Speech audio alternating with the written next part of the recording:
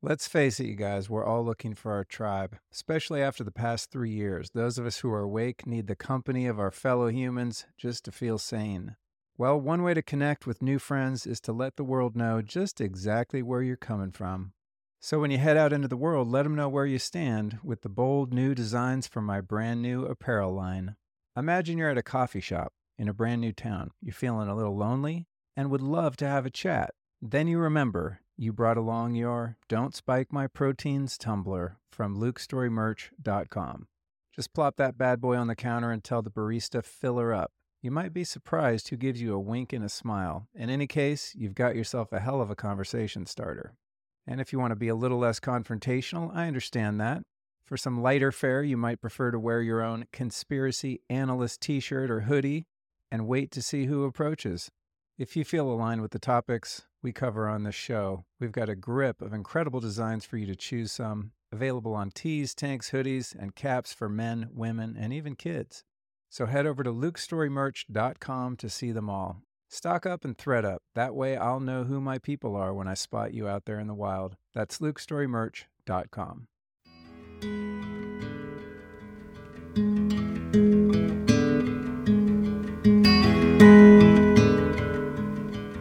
First thing I want to know, Mike, is in the most real nitty-gritty sense, what does it physically feel like to be bit by a rattlesnake? Because I think you're the only person I know that's ever had that experience. I'm glad. These are two tiers to the feeling. The initial feeling is one of just pain, like how you'd imagine a bite to feel. I got bit on my left ankle, so I felt, this pain in my left leg. So it was like the first tier of the sensations. From that puncture itself. Yeah, from like the actual bite. Yeah. I've had a few of those in my day. Yeah. They just weren't venomous. Right. I'm glad. And then it took about 5-10 minutes for then the second tier of sensations, which was I guess when the venom started to go through me, it felt like darkness just coming in from the edges of my awareness, similar to the end of Looney Tunes when the circles would get smaller and I said, right. That's all, folks. I would feel myself fading away and kind of just going away. And then I'd wake up. And that happened to me twice before I got the medicine, the anti-venom. So that was pretty interesting. After the first tier, I was kind of like joking around. And after the second tier, I wasn't joking around anymore. Wow. Yeah. And I think the way we look at the treatment, the anti-venom generally is what we see in films and whatnot, where you get bit and then they introduce the anti-venom and then you just walk out and you're grooving. But I don't think it probably doesn't work that seamlessly, right? That's what I thought, because it's because of the name, anti-venom. It sounds like a cure. So I thought I would get that medicine and I would continue my journey. At the time I was doing this crazy journey, I was walking across the United States. But you're right. The doctor told me, you're going to be in the hospital for a little while. I ended up being there 5 days. My legs swelled. It's like the size of an elephant trunk. And before I got bit, I was walking 24 miles every day. And then I went I couldn't walk to the bathroom. I had a walker and crutches. And so it was real medicine.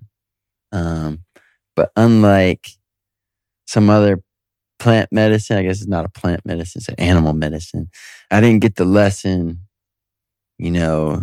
in an hour or 2 hours or 8 hours. It took me really a month or two to get the gift from the snake bite, which was I had to, it really hurt because I got pretty darn hurt from it. And I was in the middle of this journey of trying to walk across the U.S.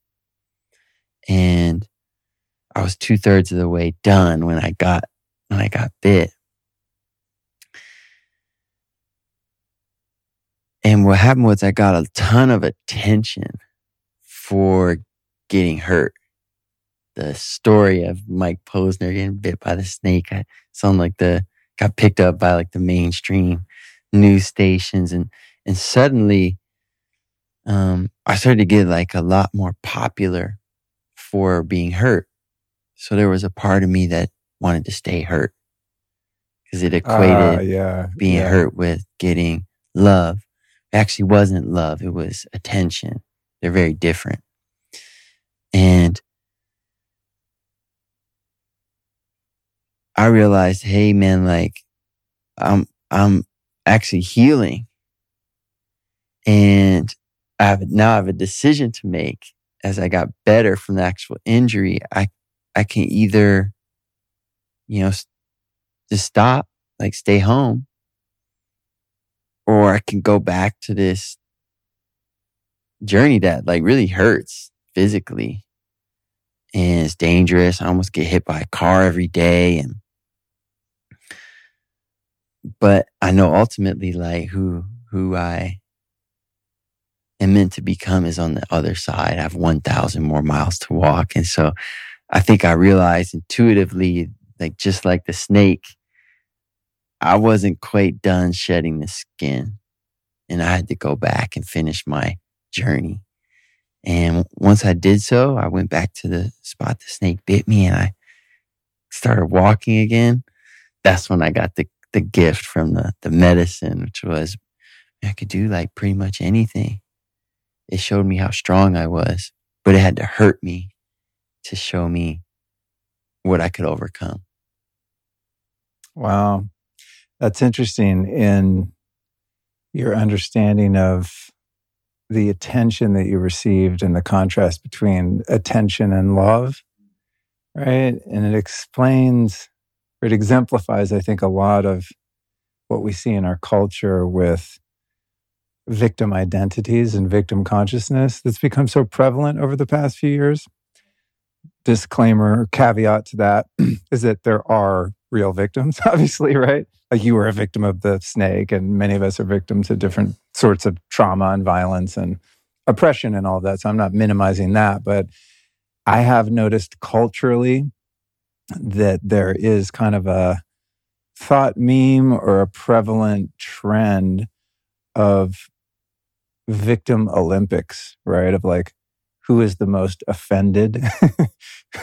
Who is the most repressed, right? And oppressed. And I see so many people kind of glomming on to those identities as a means by which to achieve a sense of significance through that attention. Yeah, I agree.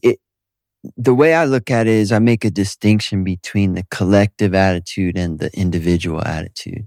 So collectively, as a community, we should try to minimize like the amount of pain and suffering any one of us has to go through. Like we should optimize our society to have the least amount of rape victims, murder victims, like any of those things. We should try to make that as small as possible. But should you find yourself as an individual, so that's the collective, as the individual, no matter what life gives you, even of the most horrendous circumstances, it's never beneficial to you to self-identify as a victim. It's always better for a person across the board, no matter what, to self-identify as a victor, someone who's overcoming something. That's always better. So that I think of it like that. There's a distinction between the collective and the individual. That's dope. I like that. Yeah. And there's also a inspiring sort of reverberation when someone is authentically victimized and is able to transmute that experience and their suffering into, as you said, being the victor for others to bear witness and see, because every person on the planet is going to be victimized to some degree at some point in their life, right? Because there's nefarious people and dangerous animals and all kinds of things out there sort of working against our well-being and safety, right? But if one can overcome something, whether it's walking across the country, getting bit by a snake, for me, my big, kind of personal victory was overcoming addiction and alcoholism. And I didn't talk about it publicly for most of that, the almost 27 years I've been sober. I started my podcast. I was super embarrassed to kind of share that part. And as I did, I found other people benefited from that. Yeah, absolutely. Right. And so then I thought, well, it's still kind of embarrassing because I had some shame around it. But as I became more open to share it, then other people started coming out of the woodwork, AKA kind of out of the addiction or recovery closet. And we're like, oh man, thank you so much. So it's like, even though like my addiction was born somewhat out of victimhood from trauma and things like that earlier in life. And most of the victimhood was things I did to myself, you know what I mean? Through decisions I made. But overcoming that, not seeing myself as a victim, has a collective reverberation on the collective, because then each individual in the collective can go, oh shit, maybe I can look at my own life and my own challenges in that way. Yeah. Yeah. And you became a teacher. Right. You used your pain, and like my buddy NQ says, you alchemized it into something beautiful, which is part of what you're doing here on your podcast. And look, man, if you didn't go through the pain and the suffering, you wouldn't be able to help others. You wouldn't have the insights. You wouldn't have the stories. You wouldn't have the requisite material, knowledge, wisdom to make a difference for others.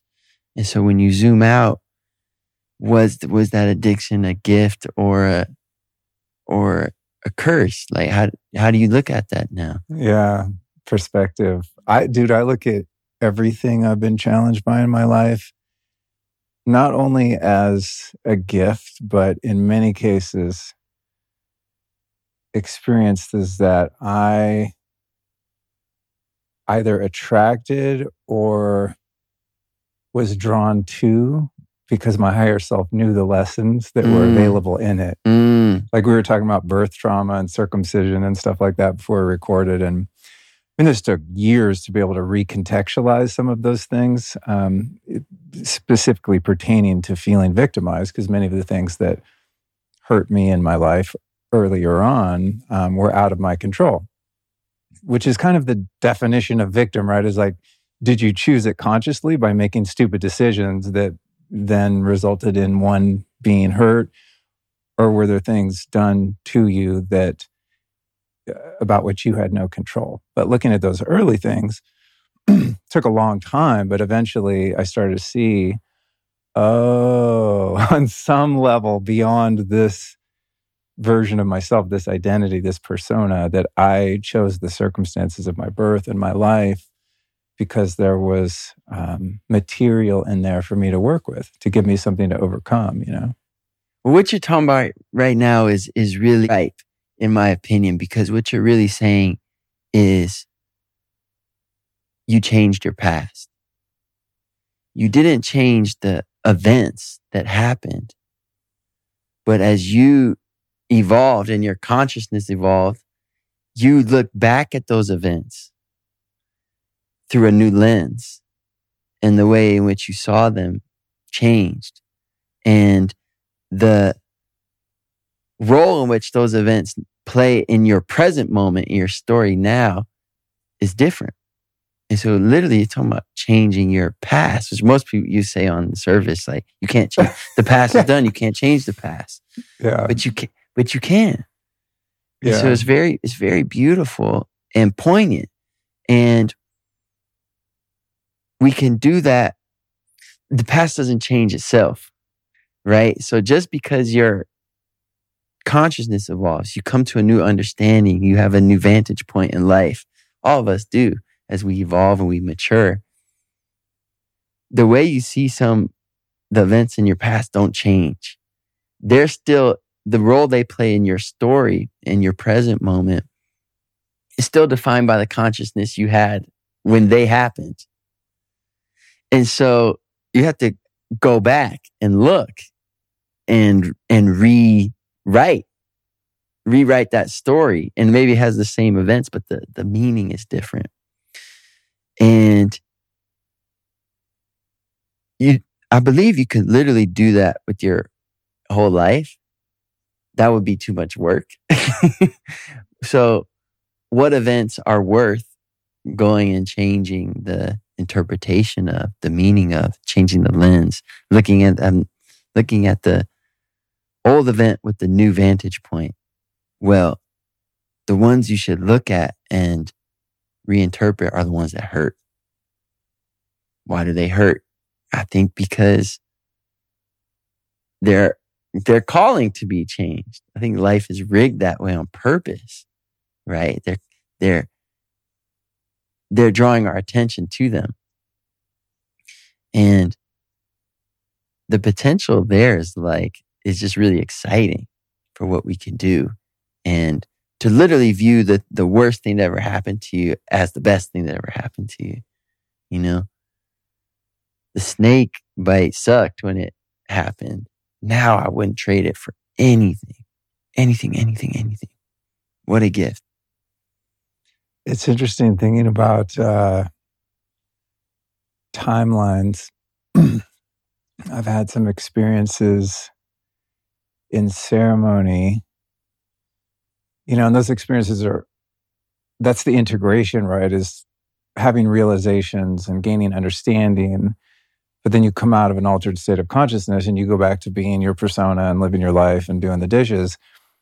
To the work, I think, in those understandings is how to bring it back into real time, right? But one of the main ones that I've had, and I want to get your take on this, because what you just said to me describes this. The way we look at time is linear and sequential. And so take you or me as a 5-year-old boy in whatever year we were a 5-year-old boy, that moment in time, say where we experienced a hurt or a trauma or something, is in the past, right? So it's gone, it's not here anymore. But in reality, in the eternal now or the eternal present, which is infinite, there's no beginning to time and there's no end to time. It's actually all one congruent, simultaneous moment that is happening all at the same time. So it's hard to describe without like a whiteboard, but say we have like the beginning of what we consider time of when we're born, and then you have the unknown infinite of now.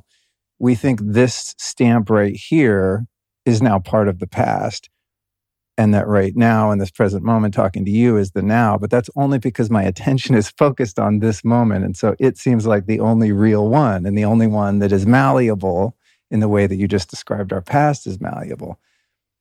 In reality, what I've discovered is that all of that time is actually the same time as right now. So you can actually jump timelines and go back and change the past based on, what you just said, that tool of changing one's perception. So it's like what I've come to in my own experience of myself and my own growth and evolution is that, say I'm looking at, myself as a young child, or the inner child is a term you hear kind of in psychology a lot, right? Inner child work and healing and whatnot. It's not that the 5-year-old was in the past. It's just that my perspective now is the 43-year-old. So it seems like the 5-year-old isn't here anymore. But in reality, like Russian dolls, it's a matter of like unpacking all of those layers of oneself. And that 5-year-old boy of me, and I believe of you and everyone, is actually still present in the here and now. And one can build a relationship with all of those past versions of oneself and communicate with it, heal it, be the steward of all those versions that we were before when we were less wise and more vulnerable. Vulnerable in the sense of, being taken advantage of or being harmed. And it's like we can actually have sovereignty over every iteration of ourselves from the moment we were born to the moment we sit in now, if we look at all of that time as one long moment that's still ongoing, right? Like everything is totally flexible and malleable and changeable solely based on our perspective. It's fucking wild. It's fucking wild. So thank you for reminding me of that in your own way.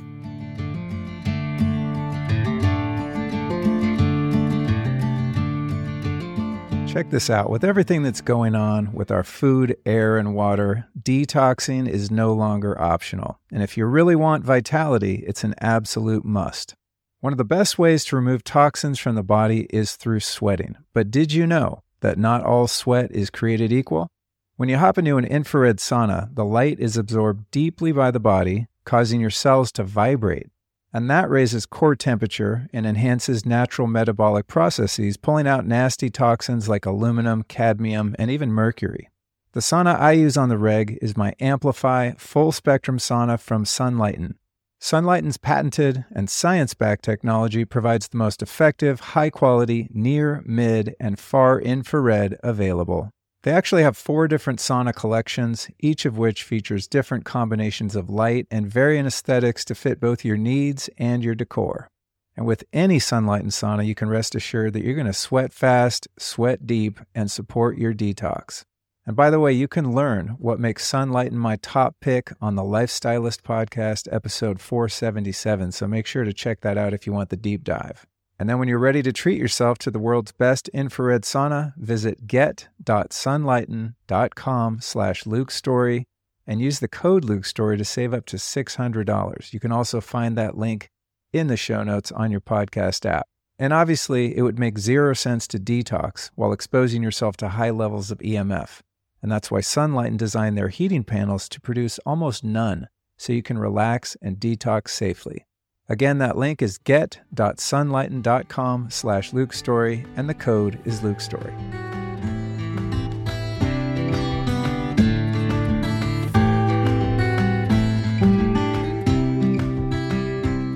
Something else I think that's really valuable in our individual suffering and things we overcome, whether it's a snake bite or anything, is the empathy that's born out of that and the unconditional love and desire to serve and help others once you've experienced that kind of pain. So it's like you say you're out on a hike and you come upon someone who was just bit by a rattlesnake. You're going to have a very unique gift and ability to support and help that person based on your experience, and also I'm assuming a deep and burning desire to do so based on the fact that you've been there. See what I mean? I do see what you mean, yeah. How have experiences in your life, the snake bite and other challenges that you've overcome, informed the way you interact with people and your capacity to hold space for them, help them, love them? Well, it really is the pain that's caused me to be on that walk in the first place. This is where my passion lies, why I'm here today. So I'm laughing because I'm imagining like if I dedicated my life to like snake bite victims. Start a foundation, a support group. That's why I'm here today, man. I want to talk about snakes, and that's it. Okay. No, but I started that journey. Like, what drives a person to want to walk from the Atlantic Ocean to the Pacific Ocean? You know, I was somebody who had been very successful. Yeah, I had been nominated for Grammys. I made a lot of money. And something was just missing. I remember I was renting this like little guest house in West Hollywood, like a house behind someone else's house, and looking into this mirror with the toothpaste spots on the mirror and just seeing what I thought was the truth at the time. Like this aging pop star who is haunted by the ghost of his 20s. And he was now 30. And getting a call that one of my best friends growing up was dead. And just looking in that polka dot mirror, thinking, dude, this can't be it. Like, I thought there would be more than this. I thought my life would feel different. And I've accomplished so much. Like, I've done all the things I thought would elicit that feeling of vitality, of life, of joy. And none of those things were there. And none of those things were there in my present. We're talking about timelines. And none of those things were there in my future, meaning there was nothing I was looking forward to. And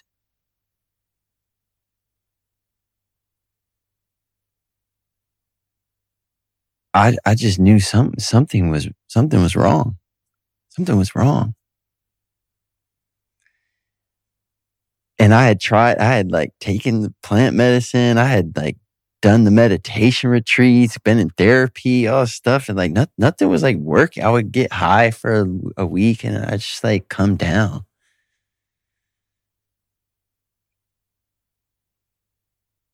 And as we talk about the timelines, I chose something which may sound obvious, but the medicine I needed to take at that time wasn't mushrooms or ayahuasca. It was putting something into my future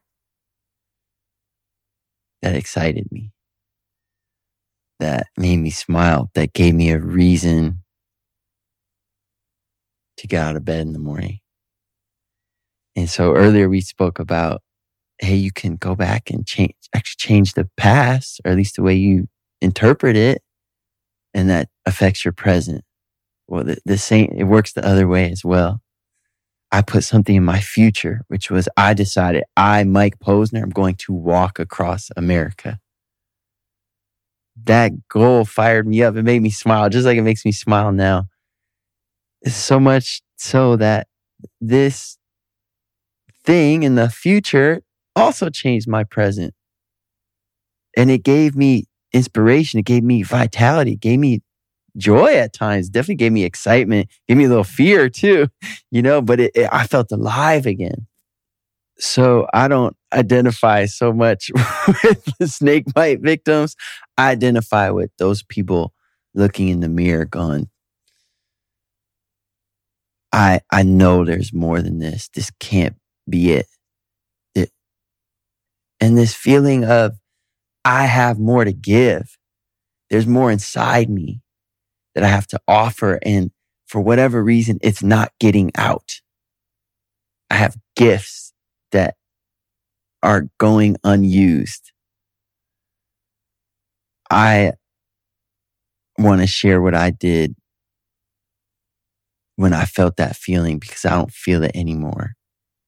And so I just want to serve those people, It's really fortunate that you achieved this external success early in life and came to that place of going, shit, this wasn't it so early. I mean, this is something that I think most people who are successful in the external ways, there's a lot of different types of success, right? But our society measures success on notoriety, album sales, real estate deals, whatever, right? Whatever your kind of professional goals are, et cetera, or getting a family, having a wife and kids, whatever, buying a house, all these kind of metrics, these benchmarks of, oh, we've made it.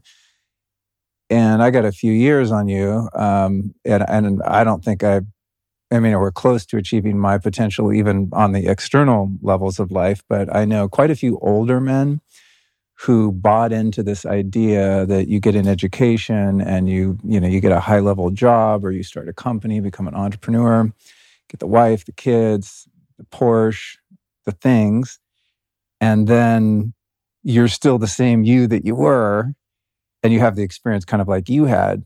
But you were so fortunate to have had that at such a young age. What are you, like in your mid-30s now? I'm 35. 35. You're at the time of recording. Yeah, you're 35. You're a deep cat, man. Well, thank you. You have a really broad understanding of the nature of the human experience for someone your age.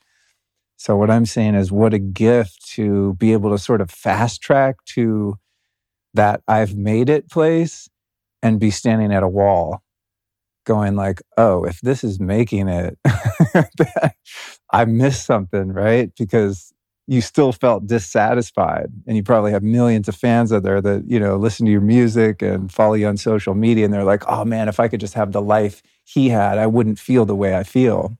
And you had the life that most people want, at least some version of that. And here you are looking at the toothpaste splattered mirror going like, what the fuck is this? There's something missing. What a gift, man, to be able to get that so young. You know, and also to not have burned the life that you built down, right? It's not like, back in the day, there was these shows on VH1 that were like, it was called Whatever Happened To, right? About like rock stars and pop stars that kind of disappeared out of the public eye and went through personal struggles and addiction and stuff like that.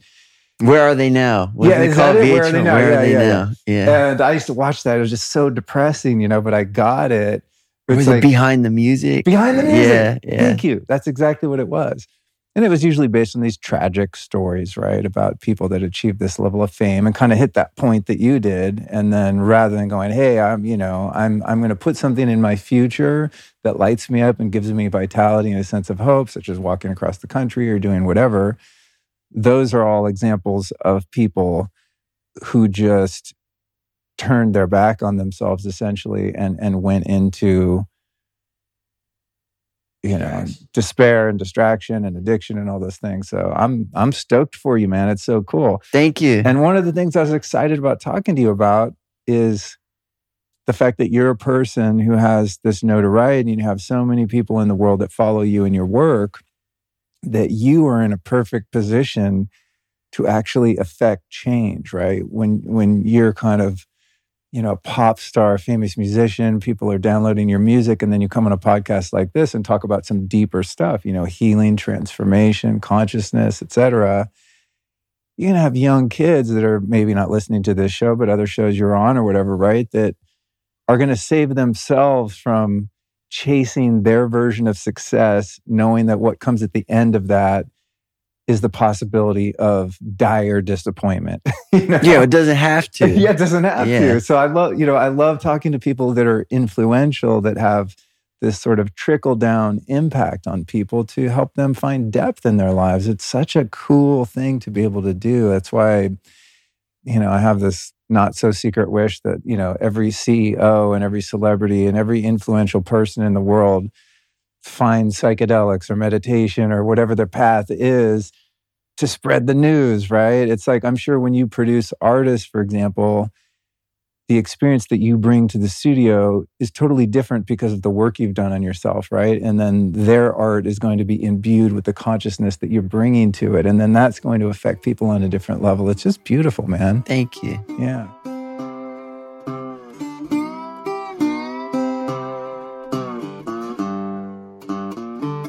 Did you know that at least 1 in 4 couples are struggling with fertility? And many of us have issues with low mood and sex drive, difficulty losing body fat, and poor cardiovascular health. Can you guess the common denominator in all this? That's right, I'm talking about testosterone, folks.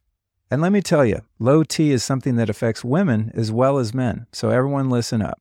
Most women after 25 or 30 have low testosterone, and it turns out healthy women should have at least 10 times more testosterone than estrogen. I had to look that up to believe it, but it's actually true.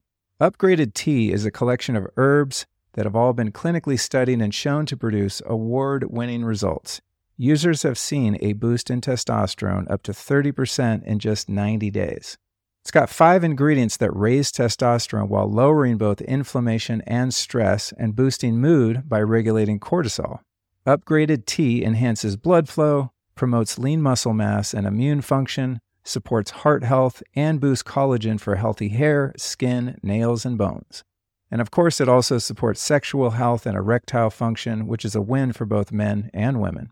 So to get on board with this testosterone boost, go to upgradedformulas.com and use the code Luke15 for 15% off. Oh, and keep in mind that most supplements on the market are very poorly absorbed. The key difference with upgraded formulas is that their nano-stabilized supplements bypass digestion and go straight into the blood where they can get to work doing what they need to do. So stop wasting your money on expensive pee, folks. Go to upgradedformulas.com and use the code LUKE15.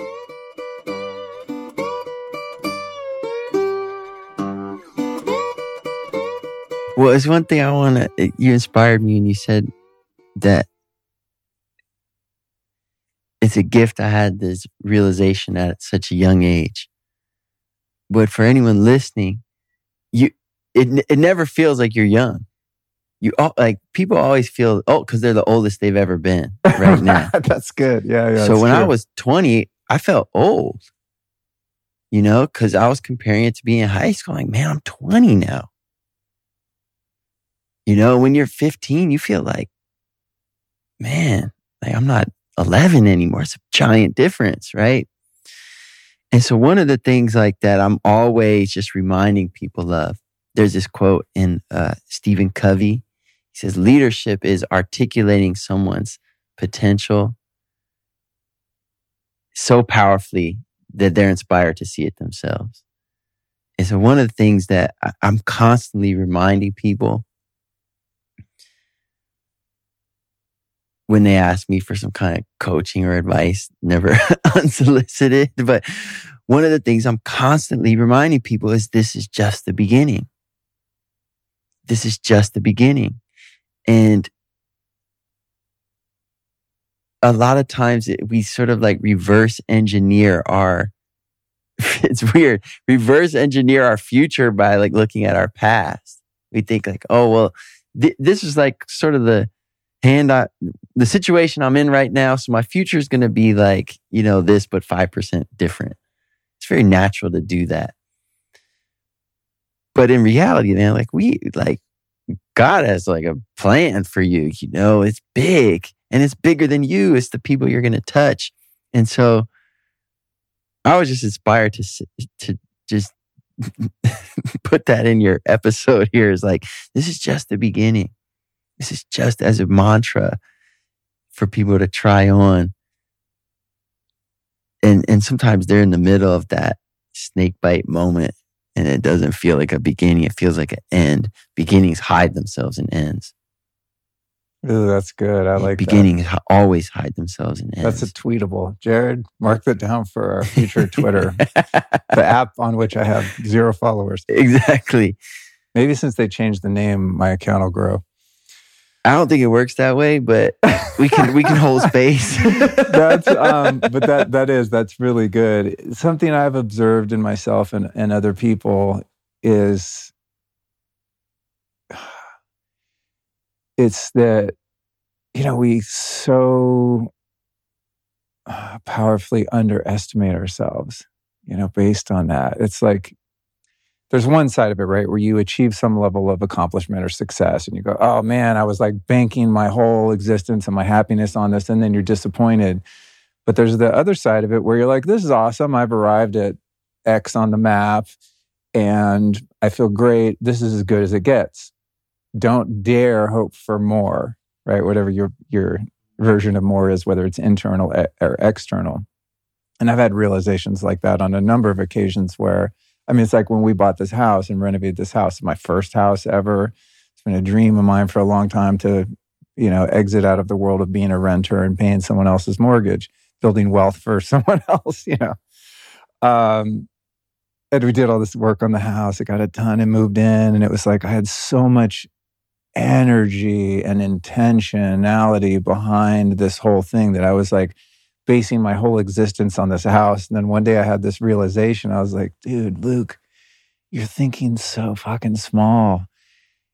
In the near future, you're going to look at this house you have as like this little rental property you have in Texas that's like just whatever, that's like a material example of that, but it's also just, I don't know, other things internally, the way I feel about myself, the impact I have on the world, the number of downloads I have, whatever metric by which I'm measuring my success or accomplishments, I'm always looking at it way smaller than it actually could be in the future.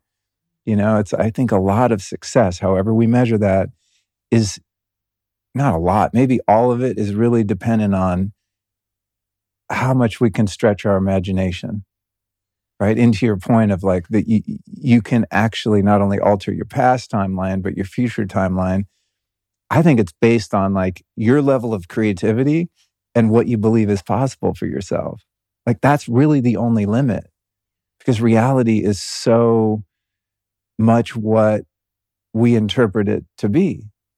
So what do you right now, Mike, envision for your future? Like what's the biggest dream you can imagine right now for yourself, interpersonally in your relationships, whether it's getting married or the number of sales you have or writing a book or your next climb up Everest or your next trek. Like if you could stretch your imagination right now, what does your life look like in 5 years? Well, definitely my biggest like journey's gonna be family and marriage, and family for sure. It's like because I'm someone who put no energy into relationships, intimate relationships, for like most of my life. It was all about the music, the art, and sharing the gift. There's nothing wrong with that. That's just where my focus was. And so now, like, I'm very clear on how much that matters to me. And for a while, I convinced myself it didn't matter to me. So that's the biggest one for me, for sure, without a doubt. There's a bunch of other like creative goals, man, financial goals, and things I want to do with my body and treks I want to take and stuff like that. But that's the one that like excites me the most, man, because I know it's going to call forth a different part of my soul. That like no mountain can, no album can. And I'm excited and scared and excited. Right on. Yeah. I agree 100%, dude. A healthy relationship is the most powerful motivator for bringing one's highest potential into actualization. Like I'm called for, you'll meet my wife, Allison. She's around here somewhere. What she calls forth from me is so much bigger and better than what I could ever call forth out of myself. It's hard to explain, but I think you just did. You're already seeing that, there's really like some juice in there. For sure. When you have like a partner. I think can I try to explain it? Yeah, please. Because I'm on the other side. So maybe you tell me if I'm off. When you're single, like you can turn off more. Meaning like I'm in Austin, right, visiting. Like I'm going to go back to my hotel at some point tonight. And like I don't have to be, if I'm not the best version of myself, it's not going to cause any harm to anyone but me. Meaning like I could just watch YouTube or some stupid show or whatever, or I could jack off or do whatever, do whatever distractive behavior. But essentially, it just turn off. Stop. It's a good way to put being it. in the light. Yeah. Check out. Yeah, check out. Yeah. But if my partner's in the hotel room with me, don't you think like that's going to have, like the energy's going to be off if my energy's off, right? And so it actually calls forth excellence more of the time. Yeah, demands that. And I think that's probably just one part of like what you feel. I presume. That's very well said.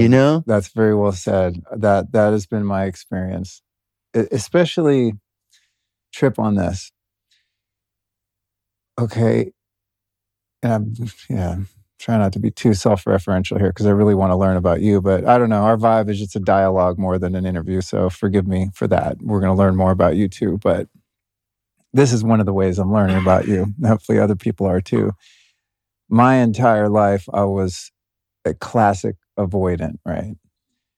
Because I valued freedom as like one of my highest values, maybe love above, not romantic love, but just love as a whole above freedom. I was like, I gotta be free, man. So I'm not gonna get married, don't wanna have kids, don't wanna have a girlfriend. I'm just gonna be a free agent for the rest of my life, right? And I clung to that and checked out in so many ways for years. And what I started to realize eventually was that by limiting my capacity to experience love with another human being, by always having these barriers and breaks and walls and all this shit, these avoidant tendencies and tactics, that I was actually putting myself, I was erecting a barrier between infinite freedom and this very sort of limited and counterfeit version of freedom, the version of freedom of like autonomy to do whatever I want when I want, go back to my hotel, zone out, order some food. Like I'm not accountable to anyone except myself, right? So I think, well, that's freedom. And still hiding from vulnerability and love and intimacy, right? And then I started to unpack that and see, oh shit, the freedom that I'm clinging to, that I value so highly, is not even 50% of the potential of true freedom, which is the freedom to actually be seen, right? And to be vulnerable to someone who, of course, deserves that and is safe to be so with, right? Dude, the freedom I have now, the freedom to be completely seen, to be ultimately vulnerable, to be lovable, to express my love without any fear or limitations in any way, is like a whole other level of freedom that so far supersedes the freedom of just doing what I want when I want, right? Yeah. And within it, as you said, and this is so true, is the accountability to another human being and not doing anything because you're now one unit, right? You're still an individual, but you're now one unit. And that unit itself, the relationship, is its own living entity. There's the you, the person, and then this third entity that needs to be cultivated and cared for, which is the relationship. So if anything I'm doing affects that third unit of the relationship, now my behavior is not just hurting me, as you said, it's hurting the other person. And that's where so much of that accountability comes from. It's like, but it's not to not hurt them. It's actually to not hurt myself, right? Because that person is calling forth the king in me that actually permeates all of my interactions and everything I do in my life. It's so fucking cool. I would have never, ever known that. Because my perception of it was like, I'm not going to be held down. I'm going to do what I want. Yeah, all that exactly. Shit. There's nothing wrong with that, right? If anyone's listening, you guys or anyone, like, no shame. I mean, I get it, but I'm just telling you what's on the other side of that is fucking beautiful. So I'm so stoked that that's part of your vision, man, because you have so much to share and to offer. Thank you. You know? Well, you said a few things that were like really inspiring. One was the evolved definition of freedom. I have this friend Lowell, he says, freedom is not the ability to do whatever you want, whenever you want. Freedom is the ability to choose a course of action and see it through. So if you have if you want to maintain, not you, the rhetorical you, wants to maintain the ability to do whatever you want, whenever you want, well, I'll tell you one thing from my perspective, like things I've done in my life, you're not free to climb Mount Everest. You're not free to walk across America. You're not free to have a relationship. You don't have, those things are all off the menu if you need to maintain ultimate autonomy to do whatever you want, whenever you want, at any time. And so you're right. That definition of freedom is incredibly limiting. Like Jocko Willink says, discipline is freedom. It's alluding to the same truth. The other thing you said that inspired me was the freedom to express love. Because I think a lot of pain, this has been true in my life, but I presume it's true in everyone's life because we're all humans.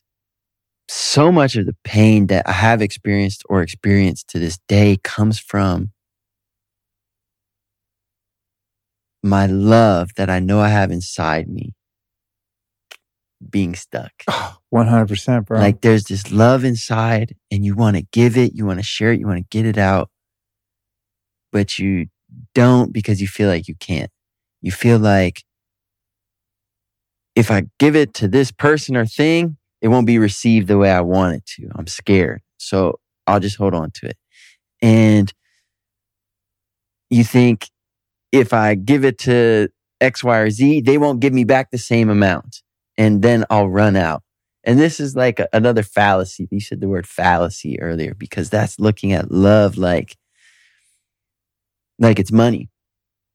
It's looking at love through a capitalist lens, which is like, hey, if I give you 10 units of love, now you have 10 units more of love and I have 10 units less. That's not how love works.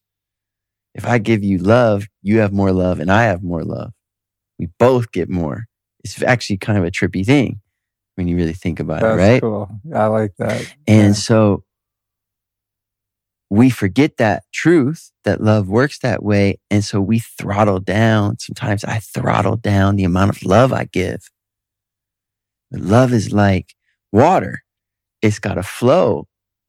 When it stays still, it gets gross. It starts to be a little green algae in there. And then it's like some little bugs and stuff. It starts to stink. And all of a sudden that love is dangerously looking a lot like hate. It's looking a lot like anger. It's looking a lot like depression. And so that just really inspired me because you said that you had the freedom to express love. And I think a lot of men feel that, especially men feel that because we're the ones that give the least amount, like throttle down the most. And we have a lot to give, you know? So true. I experienced some years ago in withholding my love. It was actually breaking my heart. And funnily enough, the day I learned that, it's trippy, dude. But how I met my wife, Allison, is I interviewed her on this podcast. Hey, man, I gotta get a podcast. Yeah, you gotta. I heard you're starting a podcast, so you might meet your one. But we were having a conversation about this very topic, and I realized in that moment, is episode 111 for those that want to hear it, and we didn't get together for years after that, but I had the realization that I was breaking my own heart by withholding my love, not just from in a romantic sense, but just from the world, right? Mm-hmm. Of having that governor on, kind of a scarcity mindset around love or a fear of vulnerability, of being open and then being heard and things like that. So it's so true and so well said. What about being someone such as yourself, that has some notoriety, have fans, you have a degree of celebrity, right? For lack of a better term. How have you dealt with the parasitic tendencies of people that want to be, not just in a romantic sense, but in business or anything, the parasitic tendency that people have to glom onto someone because of their notoriety? I worked in Hollywood for a long time in the entertainment industry, and I noticed around celebrities often there were, I don't know, it's almost like when you see like sucker fish hanging on a shark or something, it's like they have all these kind of tentacles attached to them. Publisher, manager, agent, label, right? And then, friends, handlers, gophers, assistants. It's like you have this one person who's generating this energy and this revenue, and then all of these kind of, entities feeding on them. And then you see the person in the middle who's kind of blinded to it. And if they start drinking their own Kool-Aid and if they're very ego identified, then they get totally sucked up in all of that. And they become more vulnerable to the parasitic nature of those hangers on. Like, how have you dealt with that in your career and your life? Well, I think first of all, that scenario of like people being attracted to something that creates value in some ways, like money or clout, I guess, in the entertainment industry, it's not that different than people going to work for a company, that makes a product, and the products, and then maybe something they don't believe in, but they go work there because, they get a paycheck from it. And why are they attracted to that place? Well, because there's money there, right? And so I don't know if like the melodrama of the pop artist or the actor is like that much worse or, whatever. But the way I've tried to navigate it, because what is distinct from like a company to the artist is what you alluded to is at the center of it.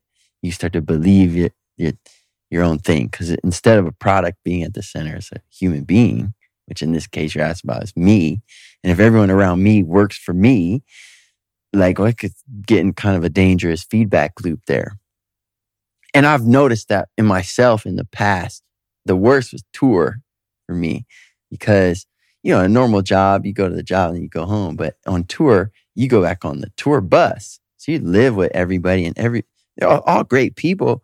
But there's this implicit asymmetry in that they all work for me. They all work for me. And when you're living 24/7 with everyone that works for you, that's not like the dynamic you want to dwell in all the time. So I would try to invent little hacks for myself.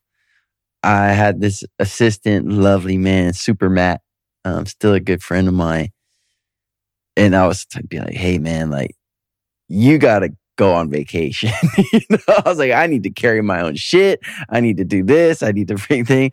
I was like, paid vacation. Like, you just go do whatever the fuck you want, but go away for 2 weeks, man, and have fun. So that was like one hack I would use on tour. Another hack was, on tour is like the band, and then there's the crew. And the crew like is up early, loading shit in, like doing real manual labor. And they're up late after the show, taking it down. And so I like on a couple of tours, like would convince like the crew to let me work. They would call me a different name. They come make fun. And I was like, I didn't know anything, right? That's and hilarious. so I would get up early and I'd load the stuff in, load the guitars and the amps, all that stuff. And I'd play the show. And sometimes sometimes be crazy. Context is everything. I'd play the last note of the show, go backstage, meditate, put on a black hoodie, put the hood up, walk right back on the stage and just start taking shit down, unplugging microphones, pushing the amps, and no one will recognize you because it's context. The person looking at that in the audience, they think, oh, that's like Mike. Maybe that's Mike's brother, or Mike's cousin. You know what I mean? But it's me. So that helped too, because in the crew world, I was the bottom of the totem pole. I knew the least amount of stuff. And so I was like an intern. That helped. And then just overall in my life, I have what's called like the Detroit test. I'm from Detroit. And I got a lot of amazing friends there. And I always just want to be able to go home and relate to my community that I came up with. And so sometimes I'm sure it's no different for you. I'll get to like sort of a group of people where they're off the rails, and I'm off the rails, right? We're both off the rails. Look at this shit we're talking about, changing the past, all this stuff. We're off the rails in a good way, in a beautiful way. But I know I'm off the rails. You know what I'm saying? Sometimes I get in a community where everyone's off the rails, but they don't know it. That feels dangerous to me. Because I need like these people, they can't pass their own Detroit test. They go home like they're just good. Their feet aren't on the ground anymore. And so I always keep that in the back of my head. Like, you know, I always want to be able to go home, and I'm an eccentric person. I'm a unique person, but I always want to be able to pass the Detroit test, go home and relate with my crew.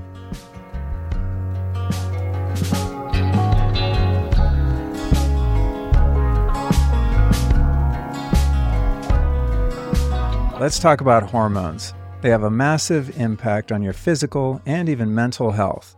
But when your hormones are low or out of balance, they can make life dull and dry and lead to lethargy, fatigue, and even reduced sex drive. Womp womp. Now, one of the keys to hormonal health is giving your body all of the minerals that go into making the hormones that support energy, drive, and performance. The problem is that between industrial farming, environmental toxins, and declining food quality, it's almost impossible to get enough minerals from diet alone. Enter Beam Minerals, 100% natural, plant-based, and bioavailable. Their tasteless liquid formulas are the easiest way I've found to cover all my bases and make sure I'm ready for action at all times. They provide every essential mineral the body needs, all in a single 1-ounce shot, which I happen to take every morning and even sometimes at night. The Beam Minerals have no fillers or preservatives, just the purest fulvic and humic compounds sourced directly from the earth. So if you want to function as nature intended, hit up beamminerals.com and use the code Luke20 to get 20% off. Oh, and I should also mention that Beam Minerals are certainly not just for men. Women naturally go through periods of mineral deficiency in response to menstruation, childbirth, and menopause. So symptoms like cramping, sleep issues, and mood swings can actually be signs of mineral depletion.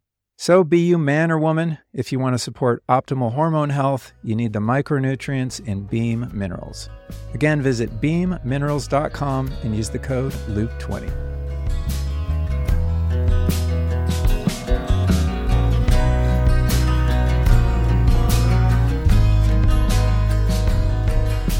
So you, from the sounds of it, have, over the course of your career, developed humility hacks, right? To keep yourself, that's a good name for it. Keep yourself in check, right? Like keep a sense of reality about who you are, which is what I think humility is, right? It's like an acknowledgement of your gifts and talents and your greatness, but also knowing that in the broad sense, you're not special, right? We're all special, but you're not exactly. You're not special in the sense of having any superiority over any of the other special people. How did you even know to have that idea? I started to feel weaker. Okay. My experience of life started to get worse. Like I would go to a hotel or something on my own, and if they like didn't have something right, I'd be super pissed off. I'm like, wait a minute, bro. Like, it's nice to increase your standard of living and have nice things only if you appreciate them with the mindset of like that you had 10 years ago. If your expectation of how things should be is like rising in unison with your with what you're able to like procure for yourself, it's just going to cause you misery because you're going to need everything to be just right. I was getting used to like everything being taken care of. And if it wasn't taken care of perfectly, I would be upset. I'd be like, who fucked this up? And sometimes there was like, no one fucked it up. I was like, I fucked it up. It's still like, it wasn't good. It was like, I recognized this is not the jam. This is heading in the wrong direction. But it actually it leads like to the walk across America. Because I thought like for years, I was bouncing around this paradigm of, I got to get my external circumstances just right. And if I do, everything will be right. Everything will be perfect. Like I have to read one more hit song. I'd have this car. And I'm looking at my Whoop stats, like get this many hours of sleep. And if I just like arrange all these things just perfectly, and I make my life more and more comfortable where everything's lined up the way it's supposed to be, I'm going to feel ultimate peace. And it just became like a spiral to nowhere. And even my spiritual practices got enveloped into that. Like, I just meditate just right. And maybe I need to do one more retreat and that'll unlock the thing. And then I'll have it. And it never worked. Like there was no magic combination. I was always like tinkering. I'm going to change my diet this way. And, and it's like, no. Maybe instead of like trying to make your life more perfect and get the sequence right and more comfortable, I should do the exact opposite. I should try to make my life less comfortable. I should try to rid myself of all these things that make me feel good. And instead of like trying to get a nicer house, I want to walk across the country and like be outside all day and have blisters and sleep in tents and RVs and make my life less comfortable. And I found like a lot more freedom in doing that than like trying to dial in the externalities like just right. That's dope. Yeah. Then when I went back to a hotel or even just a house with air conditioning, I was like, this is dope, man. This is awesome. Yeah, that makes sense. It's like the understanding that pressure on you as a piece of coal is going to make a diamond, right?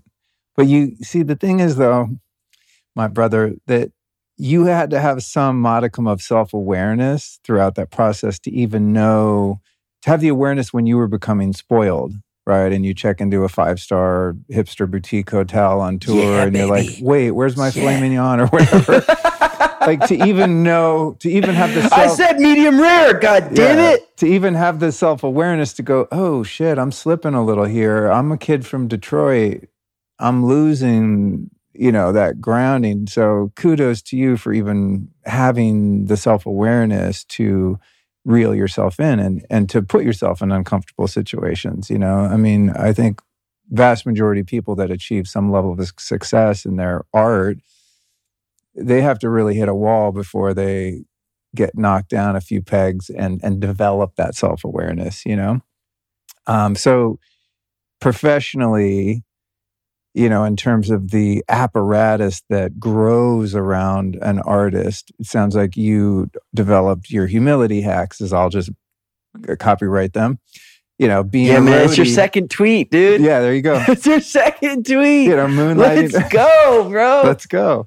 Moonlighting as a roadie and stuff like that. What about in interpersonal relationships and, friend groups and romantic relationships?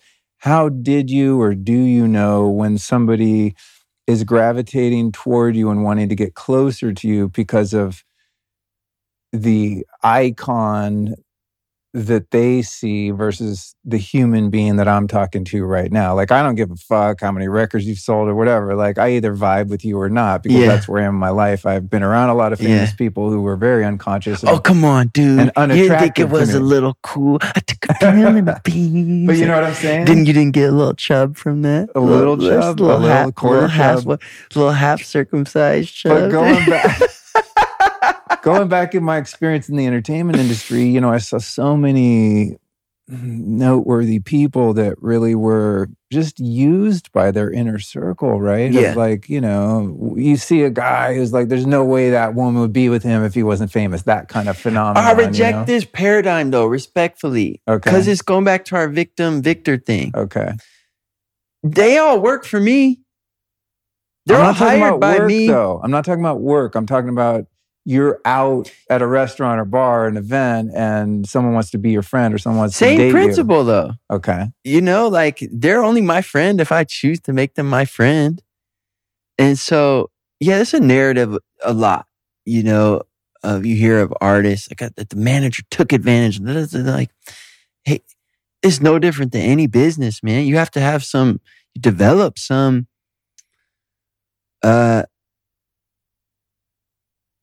ability to hire And or befriend or date or whatever. Correct. So it's like a spidey sense discernment that is like this person his motives are pure regardless of who they think I am. Sure. Like on the professional side, you got to learn how to interview. You got to learn how to, and then mix that with your intuition that you feel like you vibe or not. And so I'd like to think on the personal side, the same thing. And also, there's another narrative that really has not been my experience, which is that of like the music industry has a stereotype that is just full of sharks and bad people. And it just hasn't been my experience. I have met some of the most beautiful people in the music industry, honest, high integrity, just like some of the most influential people in my life. And some people that I would even call like angels on earth are in the music industry. So I think it's like any other part of life. You get what you put out. And are there some like shifty characters? For sure. But there's shifty characters for everybody, even if you're not famous. Some guys are like really, or girls, they're like really obvious. Like this is like, you're like out of a movie. Like you think I'm gonna fall for this? Like you did. There's some good ones, man. I've gotten like tricked before, for sure. There's some people that are high level with it, and that's humbling in its own right. Hey man, like your spidey sense, your intuition, maybe like there's some people that got some good, they know how to push your buttons in the right way, and you fell for it. But it's never been that much of an issue for me, honestly.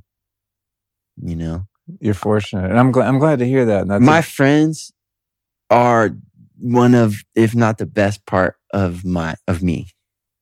I have the best friends in the world, man.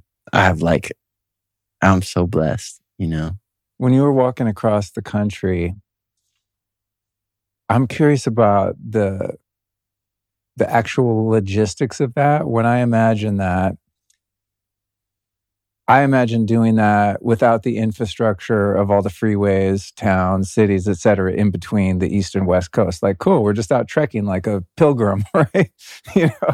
When I think about doing that walk now, I'm like, are you walking on the side of the 10 freeway with like trucks zooming by you? And then you go into the woods part of the time? Like, how do you actually route that? And are you just like getting smoked by traffic and smog and shit on the side of the road the whole time? Or are there certain parts where you go through federal, land, like national parks and stuff like that? Yeah, well, the way you described it in the second scenario is actually quite close. Walking on interstates is illegal. Oh, okay. So, but most of the time you're on the side of the road. Now, I knew this going in. There's some beautiful trails in America. I might do some of them. The Appalachian Trail, the Continental Divide Trail, the Pacific Crest Trail. All those trails run north to south, and they're trails. Walking across America is different. Not on a trail most of the time. You're mostly on the side of a state highway. And it's dangerous. The most dangerous thing is the cars. Apparently, you should look out for the snakes too. But the cars. Were you on a trail when you got the snake bite? No. Really? No, I was on the side of like a road. What? Colorado 10. Colorado 10 in between Walsenburg and La Junta. Huh. And it's actually called Rattlesnake Butte. There's Really? a lot of snakes there. Yeah. Did you, I'm sorry Go to ahead. digress here. When the snake bit you, did you like accidentally step on it or was it just next to your path? I think I may have. I was on a break. Okay. So I remember that day. I think it was August 8th, I want to say. It was a hot day. Really hot day. I'd done 16. I had 8 more to go. And I was just ending the break, man. I never saw the snake. I just felt it bite me. And then it rattled after. Oh, wow. And I thought, man, couldn't you have reversed those? Like, if you would have rattled, I thought nature designed this to keep us both, out of harm's way. That's so funny. To answer your question, man, I must have either stepped on it. I definitely surprised it, and scared it because it probably didn't see me. And yeah, I never saw it. I just felt it. Well, this is the thing about, potentially dangerous animals in the wild that I've observed. I mean, there's the like city kid part of me that thinks they're coming after me and they want to attack me, a bear, a snake, whatever, mountain lion, right? My dad is like, lived in Colorado his whole life in the mountains, hunting and fishing and stuff. And I've talked to him about this, and I didn't grow up with him, visited and stuff. But I've asked him, like, because he would go out and pack in Colorado in the woods and go hunting. He'd be out there by himself for 2 weeks with a mule or whatever and a firearm. Like, aren't you scared of bears and mountain lions, like getting you in your tent? And he's like, what? It doesn't even compute. He's like, dude, they're so scared of you. It's hard to hunt them. They're not hunting you. And he said the same thing about rattlesnakes. He's like, rattlesnakes aren't coming on the trail to try to bite you. As soon as they feel your vibrations, they're out of there. Like, you can't even get near them. So I'm always thinking more, the more sane part of me that doesn't want to be afraid of my natural environment is like, I don't need to worry about it because they're trying to get away from me more so than they're trying to get to me. Yeah, he's right. So that's, when something like that happens to someone with your bite, I'm like, why didn't the snake just try to get away from you? So you really must have surprised the shit out of it. The only two ways to get bit by a rattlesnake are to surprise it like I did, or to be like fucking with it, teasing it, trying to poke it or, messing with it. Yeah. And Or doing faith healings with it. Coaxing it out with your Palo Santo. Backwards. Come to me. Totally. Ayahuasca ceremony gone wrong. Part one. Exactly. New podcast idea, dude. Well, that's interesting that you referred to that. It was then when he tried to add rattlesnakes to all of his ceremonies. Well, it's interesting that you described that experience as medicine, and the one of the little what do they call that? Not cymatics. What's the word? Is it semantics? Like when you use words different ways, but people always refer to semantics. Semantics. Thank you. I always get cymatics when you vibrate something, it makes a pattern. I always get it confused with semantics. But people, I gotta learn more about cymatics, dude. Oh, bro. Let's talk about those Wild. instead. Wild. That sounds way more interesting than semantics. I could send you some videos. All right. But people kind of give blanket terms for plant medicines, right? But they always omit the Bufo alvarius toad medicine that's not a plant. And then they loop in fungal medicines like psilocybin mushrooms. And, so mushrooms aren't really plants, right? I know. That's what I was asking. Yeah, they're not. They're fungus. They're their own kingdom. Wow. Yeah, they're plant, animal, fungus. Fungi, their own kingdom. What's bacteria? I don't know. It's a good question. Yeah. Maybe it's, I don't know. All right. Good question. Are the avian part of the animal kingdom? I don't know. This is all what about fish? It's all things we need to learn. But my point... There's a psychedelic fish out there. Is there really? No, I'm asking. Oh. I'm asking, do you think maybe there is one? Maybe if you microdose the poison of the puffer fish. I think there's one out there, man. Deep. We got to go deep. You referred to the rattlesnake bite as medicine, right? Because of the sort of psychological and metaphysical lessons that you derive from that experience. But it's interesting how some animals that could be otherwise dangerous, like the combo frog, for example, right? Like there are poisonous animals that literally produce medicine. Yeah, in the right amount. Yeah, it's wild. In the right amount. Anyway, back to your trek. So... You sure you want to go back to my trek? Just for a second. I thought maybe you want to go deeper into psychedelic fish. I want to go there too, but I'm just joking. But I with am you. curious about the trek in the sense of, I don't know, just the way my brain works. I want to understand how everything works on a detailed level. Yeah. So when you're on that trek, I'm assuming you have someone maybe driving ahead of you and sussing out your hotel, or is there someone minding you, or are you just like out there on your own with a backpack? Yeah, that's a great distinction. So you can do either. And so the word we use is either supported, semantics, supported or unsupported. If you're out there with the backpack or a cart, that's an unsupported trek. I walked supported. So I had one person with me. It was actually two people, and they took turns. And we had a giant RV we called Larry. And when I say that, people get this image in their head of like they're driving next to me and like handing me towels. It's not like that.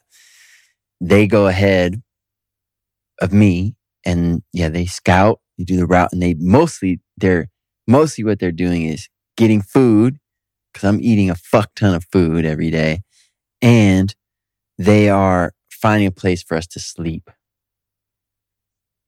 And so at the end of the day, they go ahead and I walk. And so when I'm walking, I'm not with the RV. I'm not with the other guy ever. I'm only with them when I'm not walking. I catch up to them and they feed me, and I'll like touch some sign or like a fire hydrant, and they might drive me to like a place where they found we can sleep. And most of the time we sleep in the RV. The only times we don't is when we get to like the cool parts, which is like Mojave Desert, the Rocky Mountains. Then we sleep in a tent, and we almost never sleep in a hotel. And yeah, that's how we ran it. Those guys were incredible. Julian and Colin, they took turns, and like one would come from a month, the other would rest. They'd come back and forth, and they made it so I just had to walk. I had to walk. And they took care of pretty much everything else.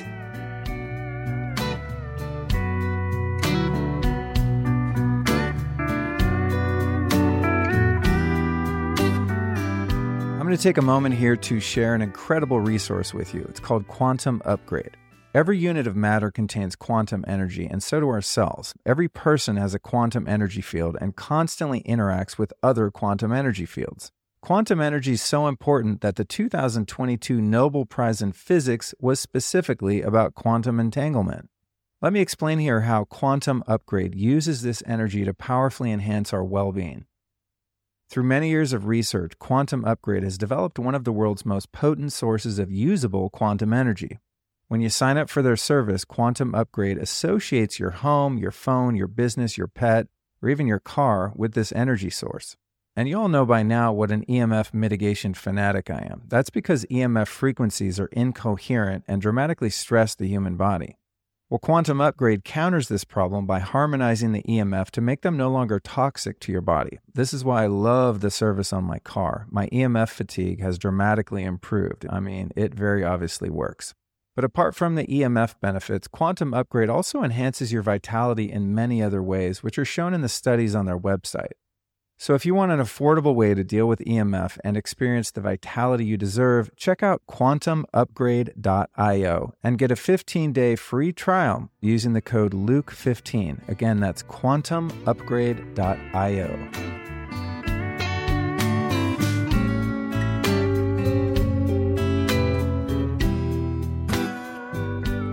What did it feel like when you reached the West Coast? You land in Santa Monica or Venice or something? Yeah, first of all, I regretted picking to end there because... Had to walk through a homeless encampment? I did, yeah. Literally. And it wasn't the homeless. It was just like the whole urban, going back to urban. This was the distinction. Like you mentioned it with your childhood and there's to you and your father. I was the same. I grew up and lived my entire life, before this, either in a city or the suburb of a city. 31 years. When I walked across America, I walked across 3 cities. They each took me a day, respectively. So the walk was, I think, 187 days, something like that. 6 months and 3 days. Only 3 of the days were in cities. Cities are small, mileage-wise. Walk across them in 1 day. The rest of the time, 6 months, was in the spaces in between the cities. Interesting. You just blew the whole overpopulation myth out of the water.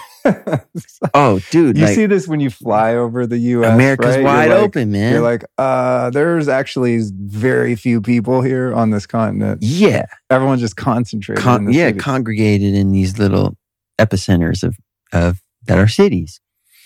And so for me, that was eye-opening in so many different ways. It changed how I saw space, first of all. And it also culturally, the people that didn't live in the cities, they lived very differently. We talked about time earlier. The timeline their lives were on was very different. At first, it surprised me, but a month or two in, if I met a 24-year-old, I didn't have to ask if they were married or not. They were married and they had a kid. You know, me and my friends are in our 30s, you know, we're still doing the freedom thing and all that. That's very normal in a city, not there. And so that was very eye-opening in a lot of ways, and it was beautiful in a lot of ways.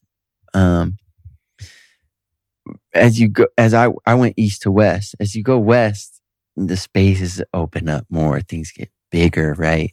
And so I walked across Navajo Nation, walked across the Mojave Desert. It's beautiful.